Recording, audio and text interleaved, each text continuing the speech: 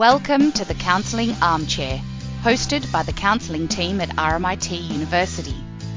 This podcast aims to help you manage your university life so you can be at your best. We'll be sharing with you tips on student life here and ways to enhance your mental well-being.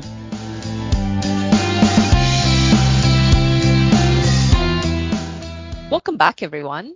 Well, it's that time of the year where many of us are gearing up for assessments, deadlines, and even exams. I can imagine some of us are going through some stress and anxiety with all this on our plate. In this episode, Liz and I will be talking about assessment anxiety. So welcome back, Liz. Great to have you here today. Oh, thanks so much, Yvonne. It's great to be back here with you on the podcast. Very exciting. It is very exciting. So we've got a few episodes up now and we're ready to go and talk about what is assessment anxiety, eh? Yes, that's a good place to start. Do you want to tell us a little bit more? Yeah, of course. Yeah, look, I mean, assessment anxiety can sort of take the shape in many ways. Very typically, and as most people would probably, it would resonate with most people, is that it's feeling super stressed. It's, maybe feeling sick, maybe feeling like your mind's racing, maybe feeling like you can't concentrate, you can't remember things, you might be having very physical symptoms, or it might be more sort of like cognitive, what we call cognitive symptoms and sort of memory impairment. But the point is that assessment anxiety, and when we use that sort of term, we're talking about the sort of anxiety that stops you from performing and demonstrating what you know. Yeah. So it stops us from performing or doing things that we've kind of, rehearsed or role played or learnt or, try to remember. Absolutely. It's that thing of like looking at a question on an exam paper and going, I have no idea. I actually have no idea. And then that is terrifying because, you are under pressure to produce something, and the more pressure that you feel to produce something, the less you can actually do it. And that's when you can go into a little bit of a panic, at that point in time. And of course, the more you get into a panic situation, the less able you are to produce what you need to produce. Does it last like a while? I guess I was also thinking, as you said, some of these symptoms and or signs sound a little bit like a panicky moments of panic. So can they last, like, is it in the moment or does it last for several days? I guess I was also thinking in the context of some of us feel quite anxious or stressed out leading up to something like an assessment, exam, or due date or deadline. And then some of us actually feel that anxiety during the assessment itself, like especially if it's a test, right? And really, do people feel one or the other? Do people feel both? Does it last heaps long? Can I expect to kind of maybe go away a little bit type of thing? Yeah, good question. And look, I think the answer is really that it's possible to feel both of those things or maybe just one of those things. So, certainly the lead up to the exam, what we might call the pre-assessment anxiety, that can start anywhere from when you start to realise it's getting close now. What that amount of days is different for different people. It might be just the day before, it might be up to the week before. It's that anticipation of like you're thinking about what's it going to be like, am I going to be able to do this? And you might start to notice things like, not sleeping so well, being preoccupied with worrying about it.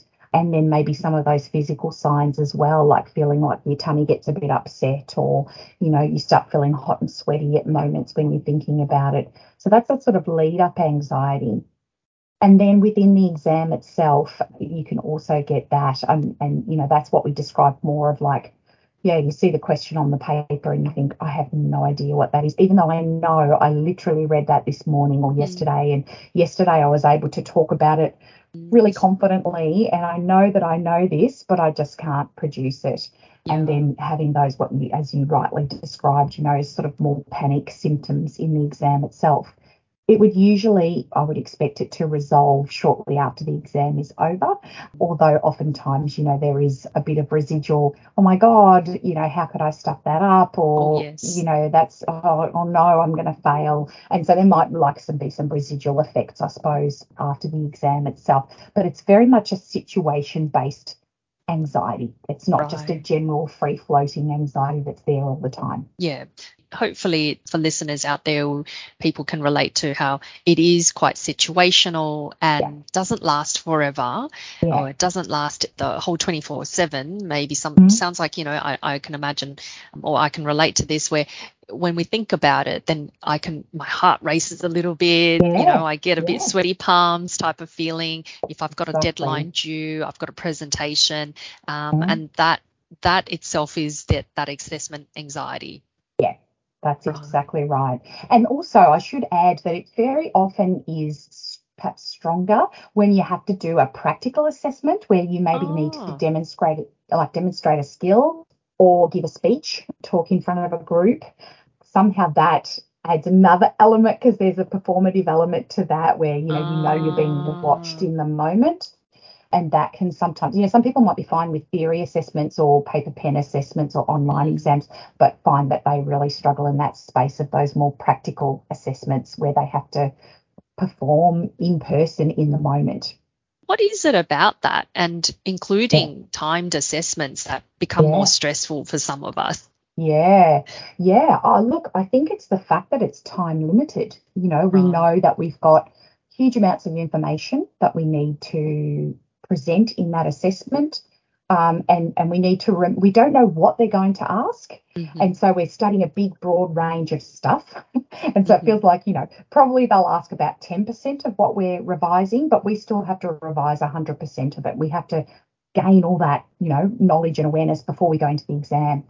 I think it's also that feeling of being put on the spot, right now, like, someone's saying to me, or, the question's there on the screen, answer this question right now. It's not like I'm like, give me a minute, let me think about that. Yeah. let me just see if it comes to me. It's that sense of urgency, maybe. True. That's why I think they feel particularly stressful, maybe certainly more so than, say, an assignment, which, you can work on piecemeal, you gradually put it together. And then you finally, when you feel happy with it, you hand it in, sort of thing. With the exam, it's like, now, give me the answer now. So I think that's why they feel particularly stressful. I can imagine staying up, like trying to cram everything in the hope that if they ask that question, I'm going to be able to answer that because I just crammed that in the night before. Absolutely. I mean, gosh, I remember. I've been there too. I mean, I certainly remember like literally walking into the exam, like madly flicking through, and like virtually not reading it because I was so stressed I couldn't take it in, but there's this sort of illusion that, maybe this will be the one question that if I didn't happen to read this sentence before I walked in, I can't answer it. And it is hard because, you don't know what they're going to ask you specifically. And a semester's worth of work is a lot of information. It is trying to like really showcase what we've learned, how we have managed to demonstrate that understanding, and in the time that we're given, which sometimes is not enough. And, sometimes we want to say a lot more, but we've got put on that spot, like you said, or put on the pressure. Some of us, you need to ponder over things and do things in draft or edit form. Yeah. Exactly. I know that we talk about, to our clients and our students, like, how we can feel good stress or bad stress, right? Are you able to tell us a little bit about what is this good stress, bad stress? Are there differences between the two? Yeah, look, absolutely. I think the thing about stress is that it's not completely evil. Some stress is needed to have a reason to do things. If we didn't have some pressure on us to get things done, I don't know, I think we're inherently pretty lazy, actually. Like, we probably wouldn't do it unless we had to, and so a bit of stress is okay. Like, it gives us that get up and go, like, a deadline's coming, I need to get that work done, I become productive, I do it, I work hard and I finish it and it's done. That's good stress, Good stress might even be feeling a bit of butterflies on the day of an assessment, but still being able to perform, still being able to function well, still being able to remember everything. Good stress in summary basically is that good stress motivates us to stay focused on study, and it maybe makes us ready for action, like we're prepared to go, ready to go. But when it's energizing too, it sounds like. It energizes us to do things, to be able to have the capacity to do things. Yeah. Exactly. That's a really perfect description. Yeah. But, of course, too much anxiety, too much stress, it starts to interfere with our preparation. It starts to interfere with our performance, and it feels pretty awful as well. Sometimes the range of symptoms that we can experience is pretty uncomfortable. We can have anything from what I mentioned, like the physical signs, like your pounding heart, having an upset stomach, maybe feeling dizzy, just terribly uncomfortable. It might be more of a behavioral thing, like feeling really restless or feeling like you're on a short fuse. Someone says something inconsequential to you and you snap at them as though they've said the worst thing in the world. The example I often give to my clients is, that you're too stressed when you're in the bad stress mode, when you go to the supermarket and you go to get your favorite toothpaste and it's out of stock and you burst into tears. And it's like, it's that thing of like, this emotion does not actually fit this situation. True. Why am I this upset about something so trivial? Yeah. Usually it's a bit of a sign that maybe, your stress is not in that optimum zone anymore. And yes, of course, it's not just crying. It might be being angry. It might be being irritable. It might be feeling a bit depressed. And then, in terms of your thinking style, you might find yourself being really mean to yourself, really self-critical. I'm useless. I can never do this. I always stuff up. But certainly, the one that makes it hard with assessments is that it interferes with our focus, concentration, our ability to sort of remember things, and that's really problematic for our performance. Yeah, I guess with a lot of things in life where you describe with the good stress, we've got to have a bit of it, in moderation. That's right. But we also don't want to have too much of it. So a little bit like, with chocolate or food as my favorite topic, and I like to use that as a comparison to compare with, okay, too much of one thing. If you eat too much, that's no good. If you eat too little, that's probably no good either for like performance or just functioning. But if you eat moderate level, it gives us, somewhere in between, and it gives us energy to do things or motivation to do things, being able to focus or stay grounded. But if it's too much of one thing, then it becomes too excessive. And all we're doing is trying to control that or manage that or get a handle on that we're not really actually doing what we've been studying for, what we've been working on so far with our academic studies. Yeah. And I think it feeds itself too. Like the more that you get into that bad stress mode, you start being stressed about the fact that you're stressed and that you're not coping very well. And then you get into this vicious cycle that it's really hard to get out of. Right. Yes. It's very circular. Yeah. It is. Yeah. It is. And then we might fall into a heap.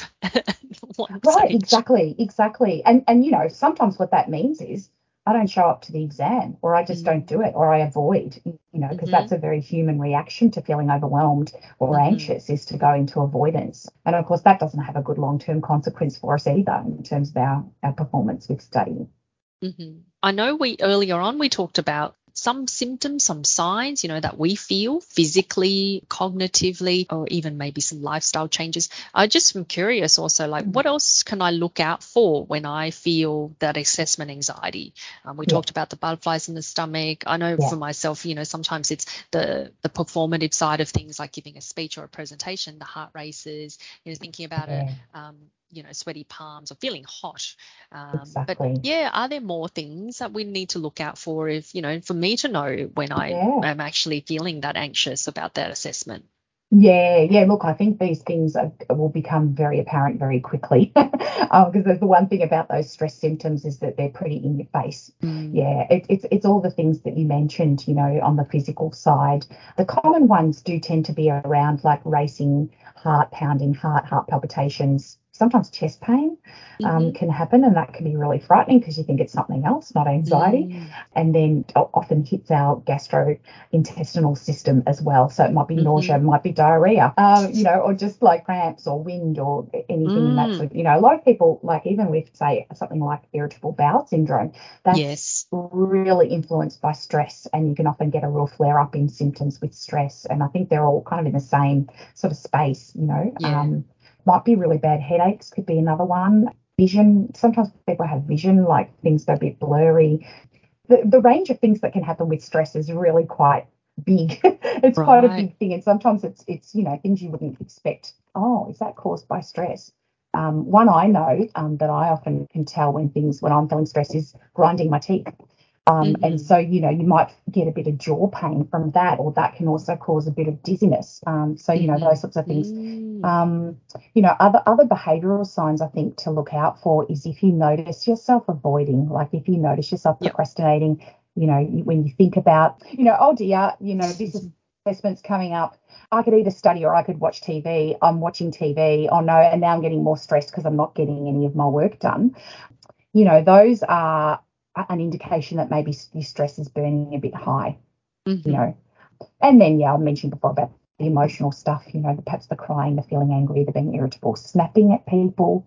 You might notice just things annoy you much more than they used to. Being less patient. Less patient, exactly. No, we're not as patient, whether it's lining up for something, whether it's someone cutting us off somewhere at a queue, or often that can happen as well if we're quite sensitive. We're a bit irritable or agitated, and it's completely unrelated to that matter. Like it's someone cuts you off, okay, it's out of proproportion, disproportionate to the actual event, like you said with the toothpaste situation.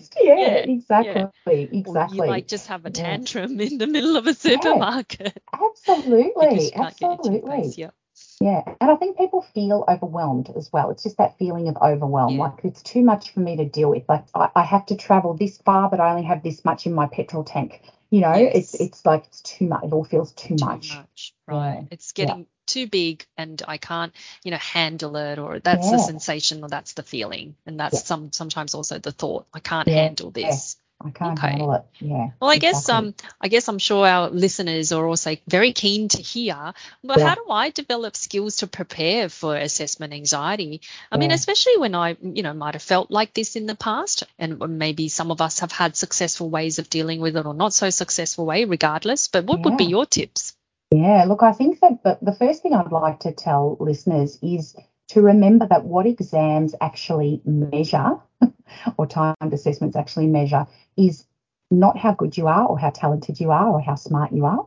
What they actually measure is how good a job have you done of revising for this? How much practice have you had in answering these sorts of similar questions? How good are you at managing your time in exams? Not spending 20 minutes on one question that's worth 2 marks and then not having time to finish it. And then your ability to address the questions. In other words, really what I want to say about that is the things that lead to success in exams are actually things that you can work on, even if feeling anxious. Exams, if you get a good technique going, you will navigate them much better. And so that, I think I'd start there. I would definitely start with, okay, what's my revision technique? How am I preparing for this? Am I covering the breadth of what I need to know? Sometimes you can get bogged down in depth. I'm going to really drill down on this one topic. Then, oh no, I haven't covered any of the others. And my advice is usually, a moderate level of depth on all of them, because then statistically speaking, you've got a much better chance of being able to answer all the questions, even if you don't get all the minute detailing. So get onto the online learning lab at RMIT, for example, which has some tutorials on how to revise for an exam, how to use active revision skills, for example. The mistake a lot of people make in revising for exams is just reading over things over and over again, but that's like a real form of passive learning. And it doesn't transfer into our long-term memory. And so we need to kind of use some better tricks to get it to transfer. I'll give you my tips that worked for me as just an example of things you can do in this revision space. I used to create a list of questions for every lecture that I was revising. So it was almost like, here's the information, what's the question that matches with that information? And I put it on a sheet of paper next to me. That's great. I would then test myself on these questions, but I wouldn't write the answers because that takes a really long time. Your hand cramps up, and actually it doesn't involve more than one modality. So what I would do is I would take my list of questions and I would walk around the house and I would answer them out loud. Mm-hmm. And so by speaking them out loud, it engages another modality of expression, and that can really help with making that transfer into long-term memory. If I couldn't think of the answer, I'd go back and I'd refer to the material again, remind myself of it, then I'd step away and I'd practice answering. And I would do that multiple times in the lead up to the day. That's a really good way to sort of get that breadth of coverage and using more active revision strategies.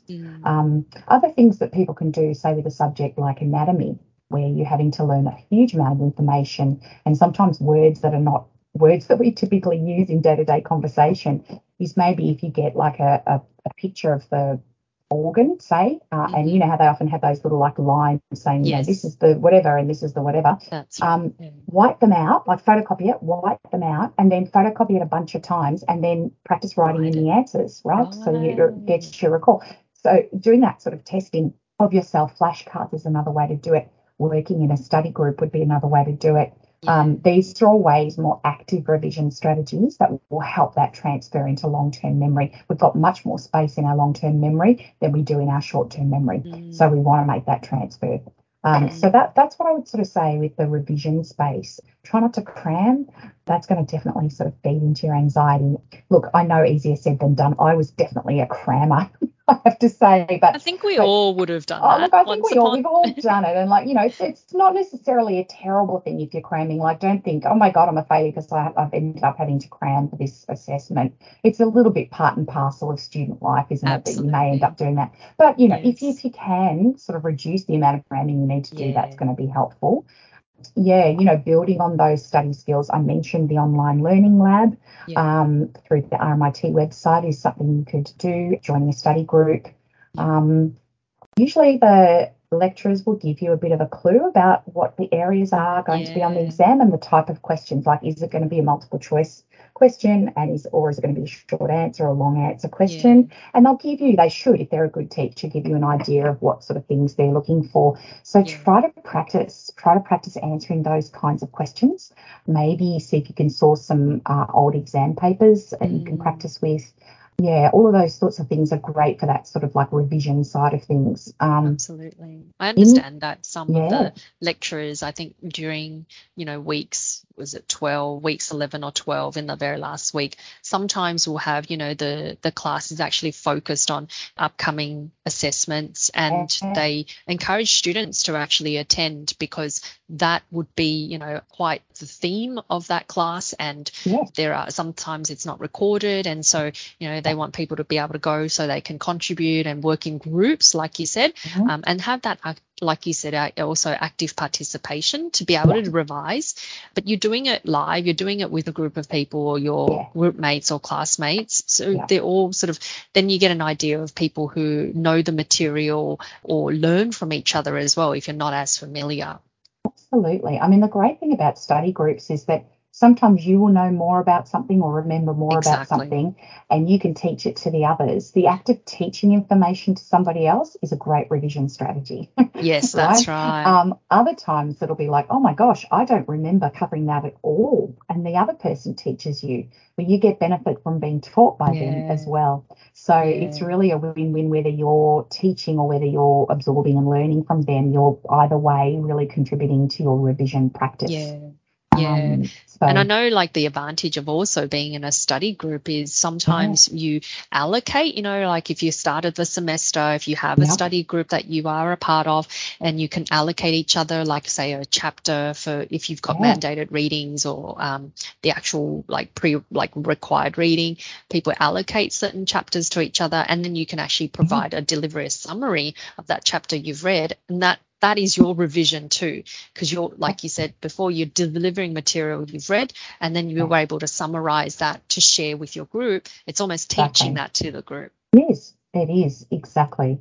And that's a way of sort of, you know, if you have a schedule of meetings throughout the semester, that's a way of like keeping on top of it and not leaving it all to the last minute as well. And sometimes you're a little bit, you know, more willing to Well, you stick to your intentions when you have to meet up with other people, right? It's when you say, True. I'm like this with the gym sometimes. Yeah, I'm going to go to the gym. Oh, no, I don't feel like it. I think I won't go. Yeah. But if I know I'm Yeah. meeting someone at the gym, That's I right. know I have to go because they'll be waiting for me. So, that Yeah. just give me that little extra push that I need to get over the line. So that's where a study group Sometimes we're can. keen to keep the social commitment more than we Yeah. are to ourselves. Correct. And also, as you said, you feel less alone because everyone's in it with Yeah. you. Yeah. They're all dealing with the same feelings you are. And it's just sometimes it's just a relief to be around people who understand how you're feeling. It certainly can normalize that Yeah. anxiety and Yeah. stress. Yeah. Yeah.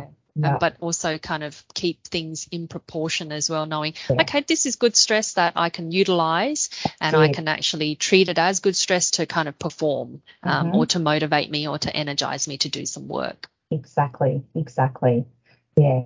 Beyond So, these skills, yeah. what other things can I do to optimize, speaking of performance, but what can I Yeah. do that, could optimize my performance and preparation for Yeah. assessments or deadlines in general? Yeah. So look, there's a couple of things just in terms of keeping study sessions productive would be one. It's things like I've already mentioned. Maybe writing it down in your own words or like writing the questions, like I mentioned. Maybe charts, pictures, mind maps. Some people find that a fantastic tool if you're a Color visual code learner. stuff. Color coding stuff, all that sort of stuff. Yeah. Memory can be really assisted by things like maybe developing an acronym for what it is that you need to remember. Like if there's, 5 stages of something and what's the letter of the first word of each of those stages, and make that into a word and then remember that word. And then that helps you to then recall what the actual 5 stages are. Certainly breaking down the information into smaller chunks when you're sort of trying to memorize it and learn it. Speaking it aloud, as I said, again, that introduces another modality, which is great. The big thing, obviously, is distraction too, like when you're trying to study. So you might need to use like a bit of a blocker. There's lots of apps that can block distracting websites like social media websites and things that can become a real time drain when you're trying to study. And maybe you just want to temporarily deactivate those things or block yourself from using those during your study sessions. And look, give yourself little rewards when you stay on task. Just like don't say I'm going to study for 8 hours at a time. Like that's going to feel like a real drudge. Break it up. Maybe go out and have lunch with a friend in the middle, and then come back. Have something you really like to eat, or go outside and sit in the sun, or something to reward yourself when you've been on task. So it's almost like scheduling a day that's kind of like I was thinking when you described this, treated like a work day almost. Yes. For those of us who've kind of work shifts as well, then it's like do a morning shift, and in your morning shift you might have a breakdown of the different types of tasks that you've got to do. Like if you're at work, say for example, go into your job at the start of your shift, and often you're told, okay, here are the tasks that you need to be done by the end of your shift or by lunchtime, for example, and then you set out to do them however you organize it. And it sounds like, with the study day or like that kind of study session, maybe trying to break that into chunks like that so that it's a little bit more doable and realistic. Yeah. And I find sometimes different for everyone. That's why I say I find. But when I was doing it, if I stayed on the one subject for too long, I found I started to go into this sort of drifting off and not losing interest, but getting just a bit fatigued with it. And so it can keep you fresh to do like a shift on this subject, and then a shift in the afternoon on this subject, and depending on when your exams are and so on, obviously you have to that's also based on that sort of thing, what you decide to study when. But I really like that idea of like, what in this shift that I'm doing, this study shift, what will I cover? Maybe make a plan beforehand and actually cross things off as you go. It's incredibly therapeutic to cross things out. I used to use a red pen so that I could see like the increasing red going down the page of like, I'm getting closer and closer to finishing my long list of tasks.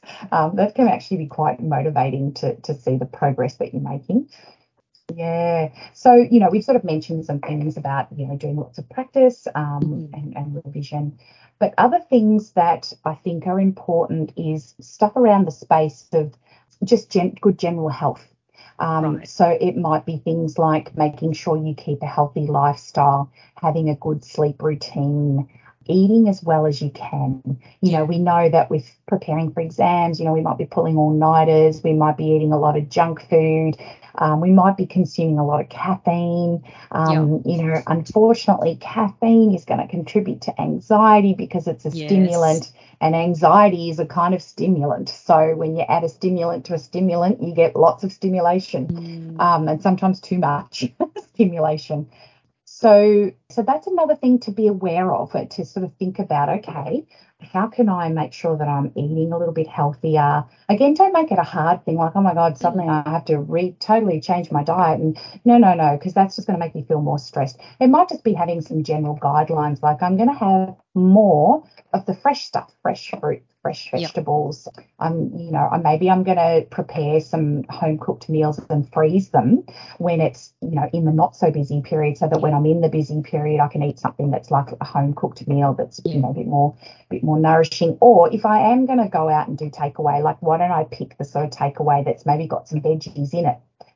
So, you know, not McDonald's so much, maybe a stir fry or something like that that's got lots of good fresh veggies in it.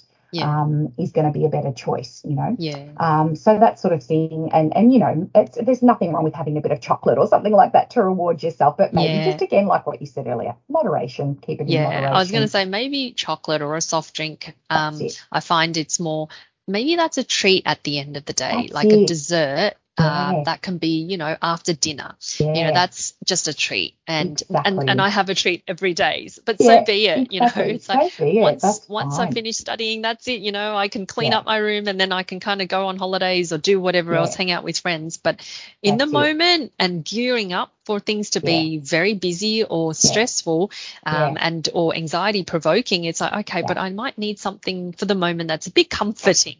So I might just have a chocolate bar. And that's a reward to look forward to as well. It is exactly. So that's why I never say, oh, cut all that stuff out, like become a vegan, like you know, yes, that's a very healthy lifestyle if you can maintain it, but if the thought of doing that is incredibly stressful, then I wouldn't, you know. I would just maybe add more of the good stuff, you know. Even things like with caffeine, for example, like a lot of people say, oh God, no, I couldn't do it if I didn't have, you know, 5 or 6 coffees in the day.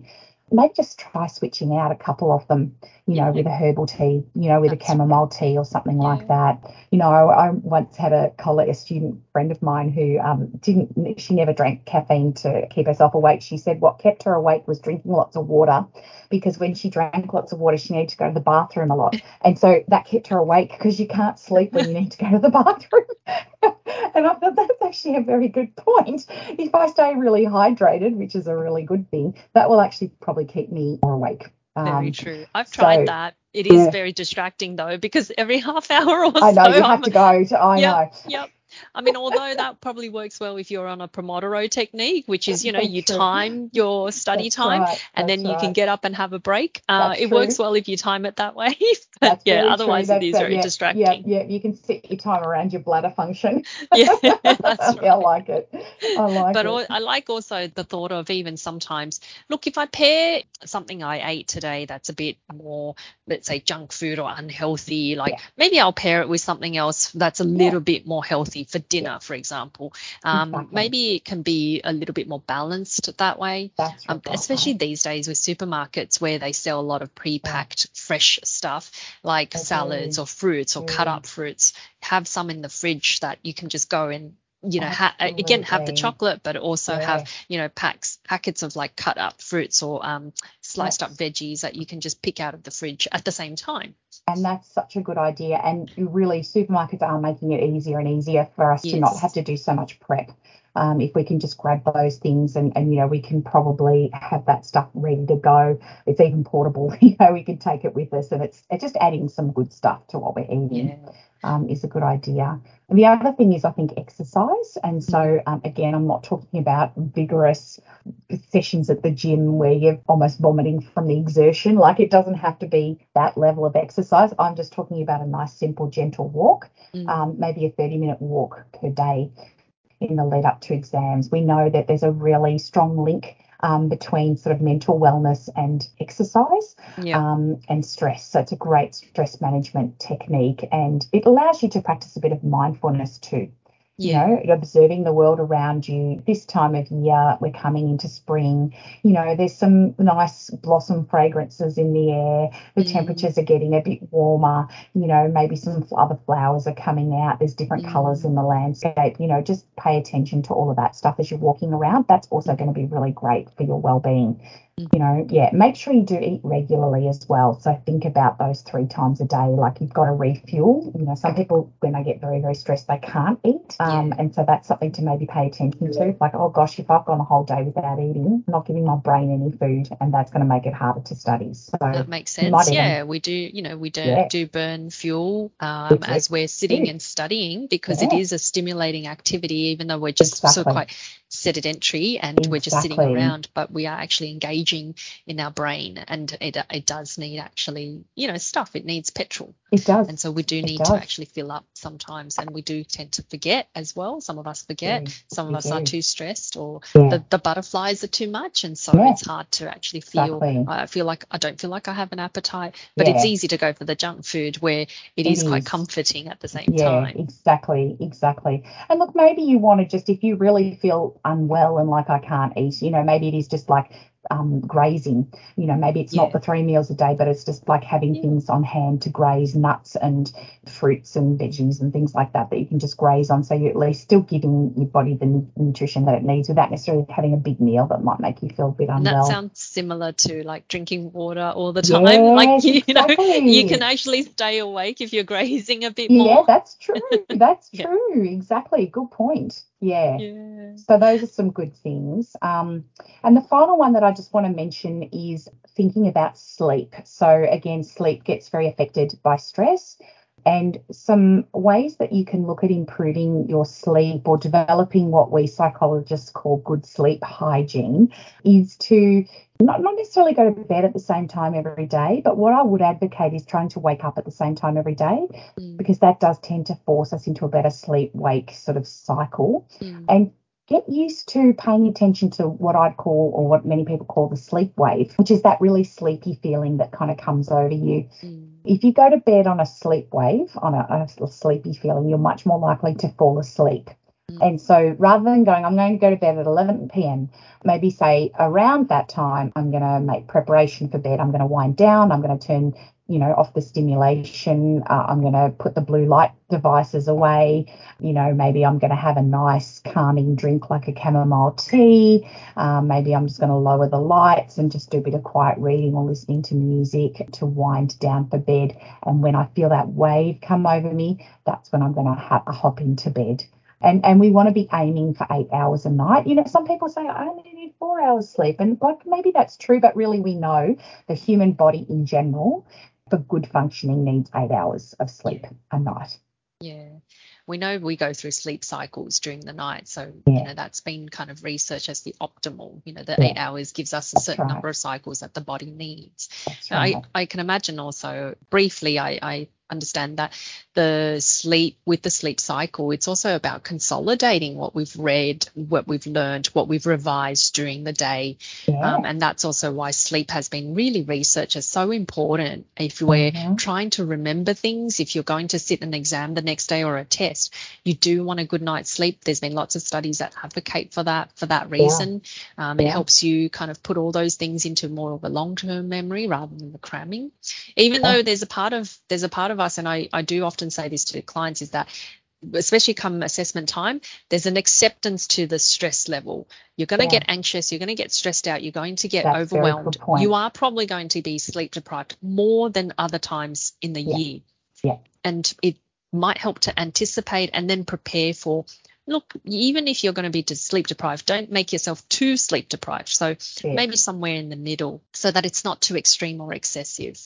But certainly with the sleep, like you said, with the regular waking, hopefully that'll help people to wind down at night, because you will get a little bit sleepier. And it's like that surfing. You got to go out and catch a good wave. You do. You wait for it. You don't just go there when there are no waves. Yeah, exactly right. Nothing's going to work. Just because it's 11 p.m. That's right. If there's no waves, there's no point.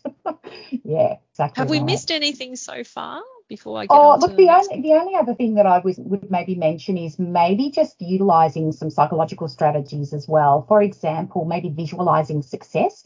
Maybe that's something you can do as you're trying to drift off to sleep at night. Instead of picturing yourself walking into the exam, having a freak out and becoming completely overwhelmed, picture yourself walking in, sitting down, or probably these days it's a lot of online assessments, turning on the computer, looking at the questions, going, oh, I know the answers to those questions, and then picture yourself feeling relieved and happy walking out of the exam room or submitting your online assessment and going, job well done, I think I did okay. So just picture that, like create it like a little movie in your mind and just watch that repeatedly. That's much more likely to, then become, we talk about like a self-fulfilling prophecy. If you constantly visualize something positive, there's a greater chance that it will sort of come to fruition. The other thing that's super important, I think, is in the psychological strategy space is some deep relaxation. And so many people, I'm sure, have heard of mindfulness and deep breathing, deep abdominal breathing. Those are some great things to do. There's heaps of things online. There's heaps of apps like Headspace or Smiling Mind, or one that I like to use, which is called One Giant Mind, also an Australian app. It's the number one and then Giant Mind. And if you do that daily in the lead up to your exams, maybe starting 2-3 weeks out from the exam, you start to create a bit of a habit around calming your body down. So relaxation works because it sort of stimulates the parasympathetic nervous system, which has a dampening effect on the sympathetic nervous system, which is the one that gets all revved up when we're stressed. And so we know it's an immediate antidote to stress. And if you can get good at it, then you can produce it when you need to. Like, I'm feeling really stressed in the exam right now. I've just seen a question I don't know the answer to. I'm just going to close my eyes and I'm going to do 3 or 4 breaths and just bring that down, bring that overstimulation down. So doing the practice in the lead up will help you cope with that lead up anxiety that we talked about, but also you can then pull it out when you need to in the exam, if you need to do a bit of breathing. And just notice your thought patterns. Notice if you're being really negative, saying, oh, I can't do this, I'm bound to fail, well, nothing's going to help me, I'm obviously stupid, I have to do well or it's the end of the world. If you find yourself saying things like that, those are self-defeating thoughts. Try to think about some empowering thoughts. Maybe you need to write them down for yourself because they can be harder to come up with. Negative thoughts come to us, no problems. Positive thoughts are a little bit harder. But, maybe things like, I'm just going to do my best and that's all I can do. I can learn from this if I make a mistake. Mistakes are actually valuable. I'll do better next time. I've done all the preparation and I've done everything I can. Even if I don't do well, it's just one assessment that, in a few years' time will be completely forgotten. I'm smart enough to do well. It's saying those things to yourself, giving yourself some empowerment rather than some, the defeating, self-defeating thoughts. Yeah, I like also with the affirmations, sometimes writing that and having, I know, in perhaps pop psychology, self-help sections of the bookstores or even stationery shops these days, you can get affirmation cards. I imagine, they've been popular for a reason. So having them around, we see it visually, and that's really encouraging. And you're not, if you're ever stuck, you don't have to think of what to write or what to say, but some of these really help. It's an aid, and it can help us generate some of the affirming feelings within the work that we do and the efforts that we've put in so far. Absolutely. I mean, you could even do something like, if you haven't got time to go and get some of those sorts of cards, just jump online and just type in inspiring quotes about study, and you will probably find a whole heap of things come up, and you can pick the ones that you like and print them out and stick them up on your wall and just, look at them regularly. It sounds super daggy and a bit pop psychology, but actually it does really help. And the more that you look over those things and read over those things, the more it starts to embed itself into your psyche. Absolutely. Yeah, and that I notice that has been really helpful with clients who have tried to use it. Even, myself being skeptical at first about it, but it is helpful seeing it visually, because it is giving ourselves a different perspective of how like that inner critic or the critical voice saying you can't do it, or the marks that you got last time is not going to help this time, or or even the shoulds and the musts, you must do better than last semester. But it really helps to kind of balance and just to give a different perspective, the affirmative thoughts. It does. Yeah. So I'm also thinking about, like, on the day of the assessments, are there practical things to actually think about for the day of that assessment? Like if I'm thinking time to tests or exams, or especially, and even nowadays, if we have to do it online, are there some considerations for that? Yeah, absolutely. And that's a great question. I mean, I think when it comes to an in-person exam, for example, it might be, particularly practical exams are usually in person. I would ensure that you know everything about where it is, where's the room, what time is it, how long will it take me to get there, how am I going to get there, is there parking available, what's the train timetable or tram timetable, what time do I maybe roughly need to reread leave? some of those things a couple of times. Make sure you've got what you need with you. If you need to bring some items with you, the classic things might be pens, pencil, eraser, sharpener, whatever, maybe a watch, calculator. Make sure you've got those things. Pack them well in advance so that they're ready to go with you. Maybe check up what the exam rules and regulations are. Have all that stuff ready to go. Anything that will cut down your stress on the day, if you can do that prep beforehand, is going to help you. Yep. With an online exam, because you might be doing that maybe at home, I think what I would do with that one is just to, again, check what are the specific requirements of this assessment. Is it one that I have to do at 3:00 on a Monday afternoon?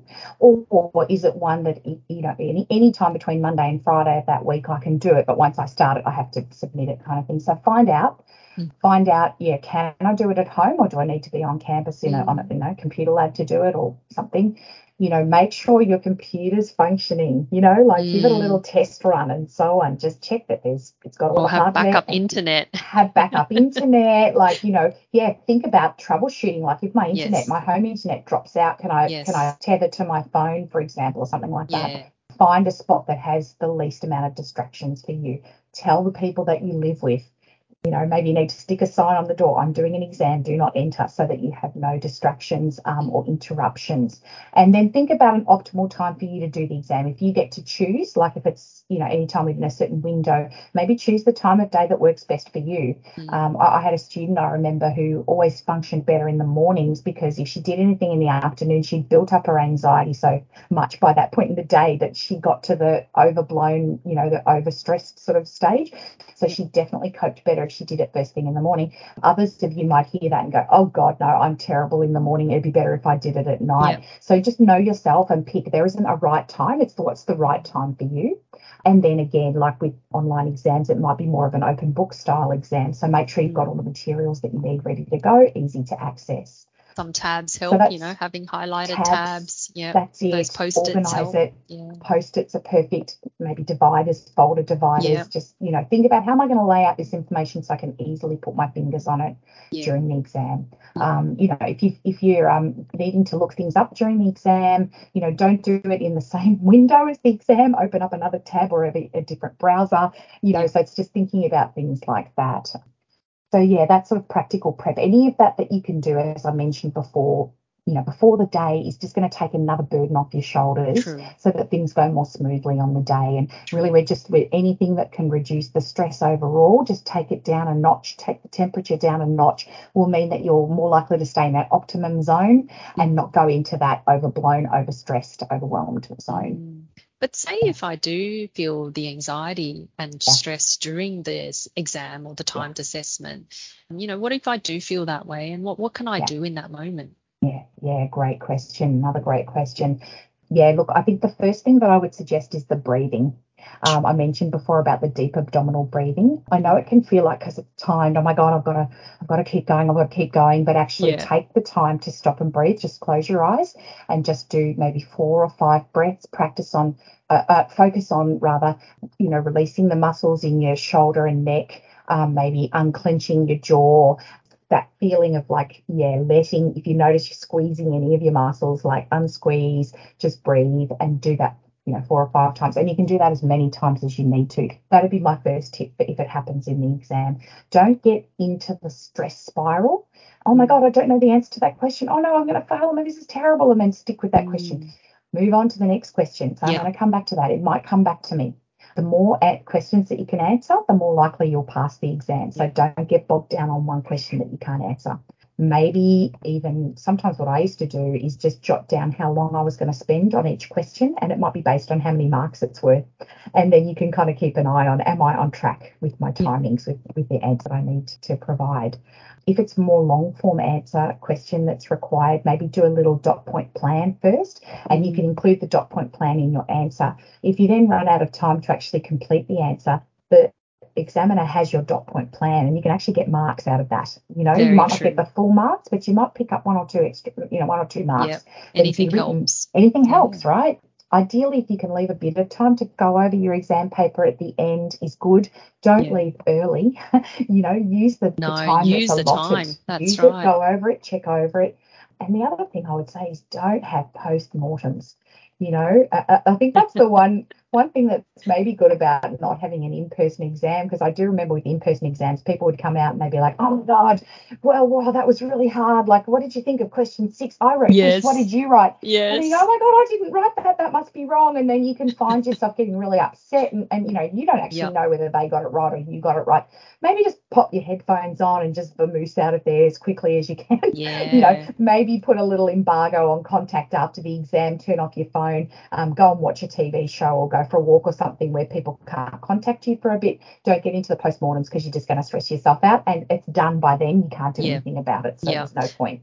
That's right. I like to remove the material. So any of that revision material, just put it away for now. You clean it up later, but remove it, and then you can like go and do something else. So it's like out of sight, out of mind for the time being. Exactly. Yeah. Oh, the other thing that's just occurred to me that I was going to mention about online exams is if you hit technical snags. So if that happens, try to maybe screenshot your work and paste it into a Word document or something. You might be able to email it to the lecturer. If you go to get to the end and you try and hit submit and it won't submit, if you've kept a record of your answers and you can send that to your your lecturer, then that might actually save you. So that's another good tip that I forgot to mention that's maybe worth considering with the online assessments. Yeah, that is a great tip. We know that, they do take that into consideration. And, you shouldn't be penalized if you hit like an internet snag or something like that. Exactly right. But they do need some evidence. So otherwise everyone could try and do that as well. Yeah, exactly. Understandably. Exactly, yeah. And just a couple of other hacks, because gosh, Yvonne, I do talk a lot, don't I?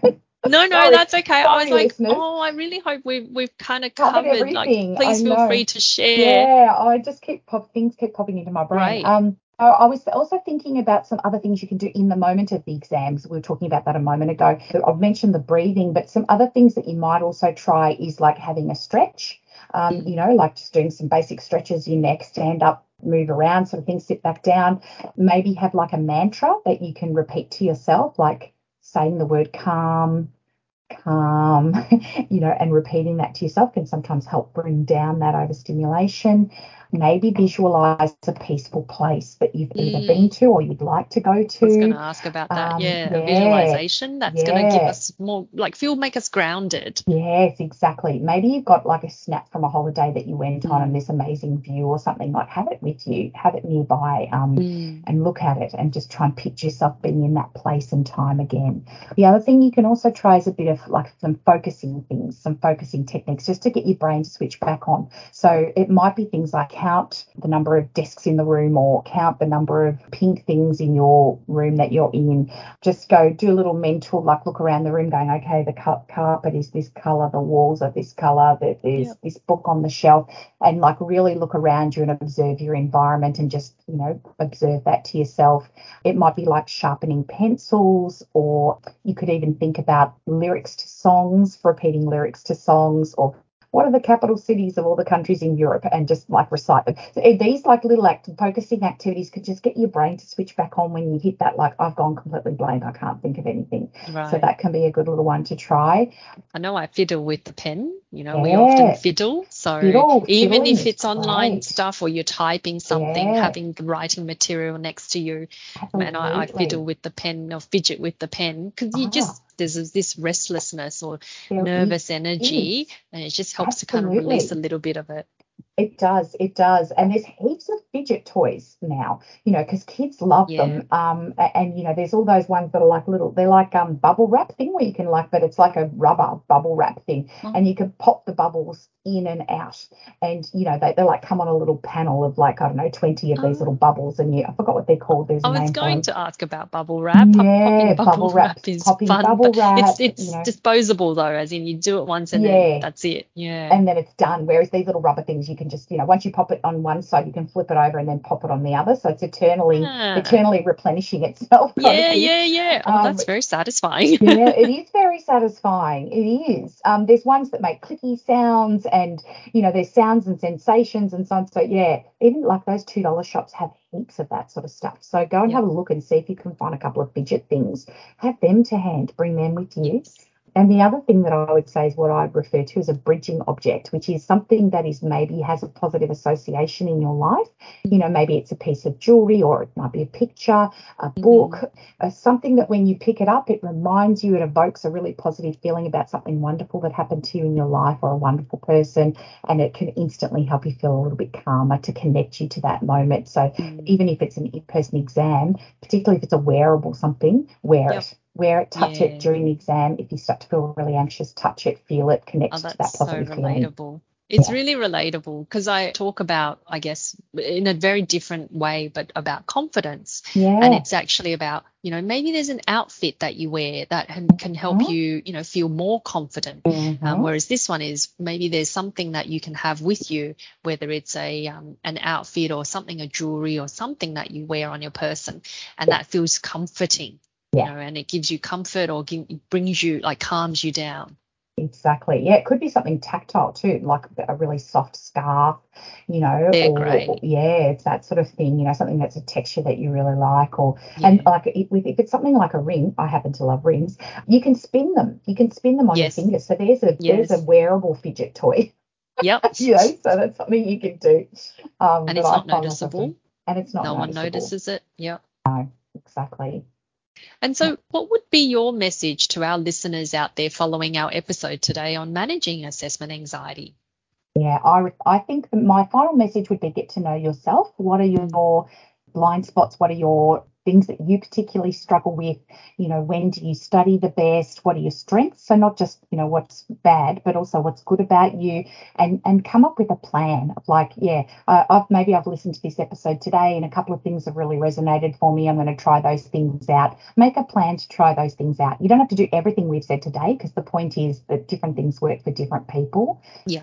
But you might go, oh, I really like the sound of those, bubble wrap things. I'm going to go Yep. and have a look at that. And, Yeah. I'm going to try and focus on my sleep and my eating. And, that might be what your takeaway is from this episode. And for others, it might be a little bit more about practical revision strategies, but that's what you incorporate into your plan. And by Yeah. knowing yourself, like, when am I at my sharpest mentally? When do I tend to get most anxious?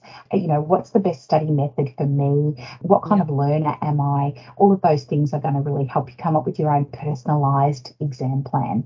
Yeah. And it starts Yeah, with observing us, isn't it? it Observing does. ourselves or our Yeah, behavior, or if I'm thinking about earlier on at the first part of our conversation, we're talking about like yeah, certain signals or symptoms or signs that tell us when we're that's right. anxious, just being able to observe when that occurs. And then we Yeah, can make, is there a relationship between, is it the timed assessment that I get anxious about, that I get the exactly. butterflies, or is it about presentation that I get the Yep, butterflies? And we yep, start be a bit more observant of what's going on within us.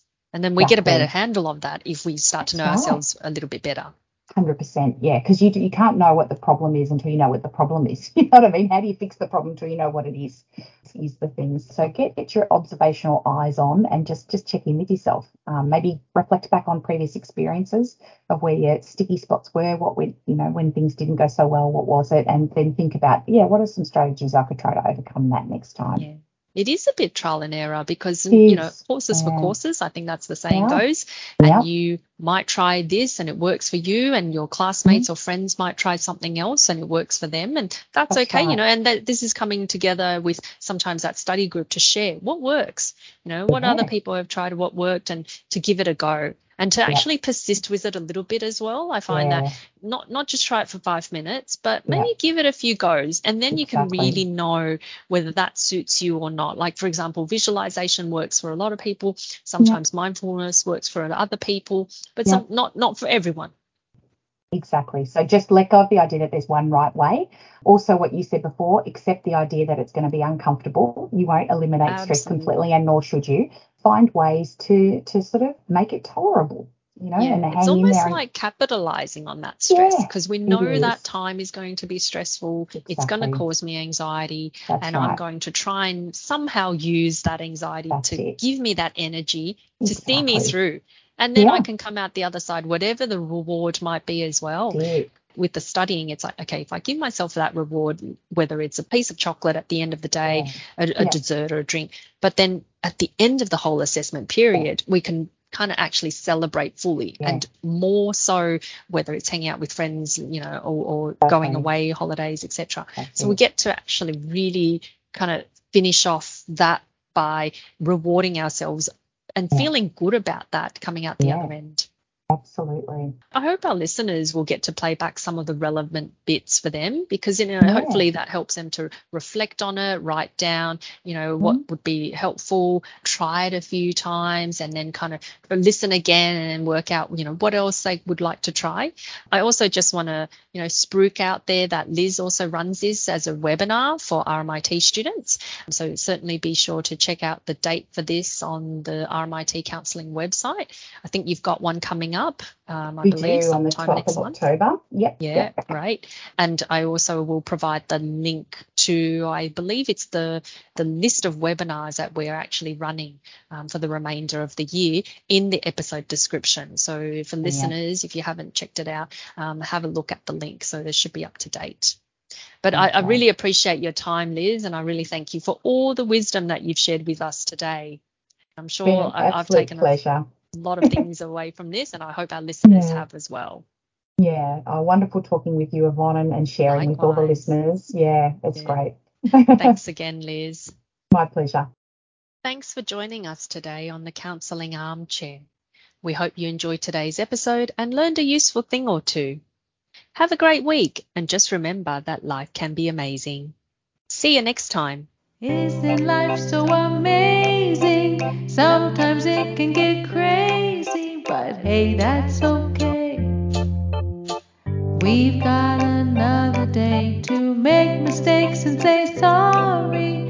There's no sense in our worry, 'cause all we can do is try our best to make it through with love.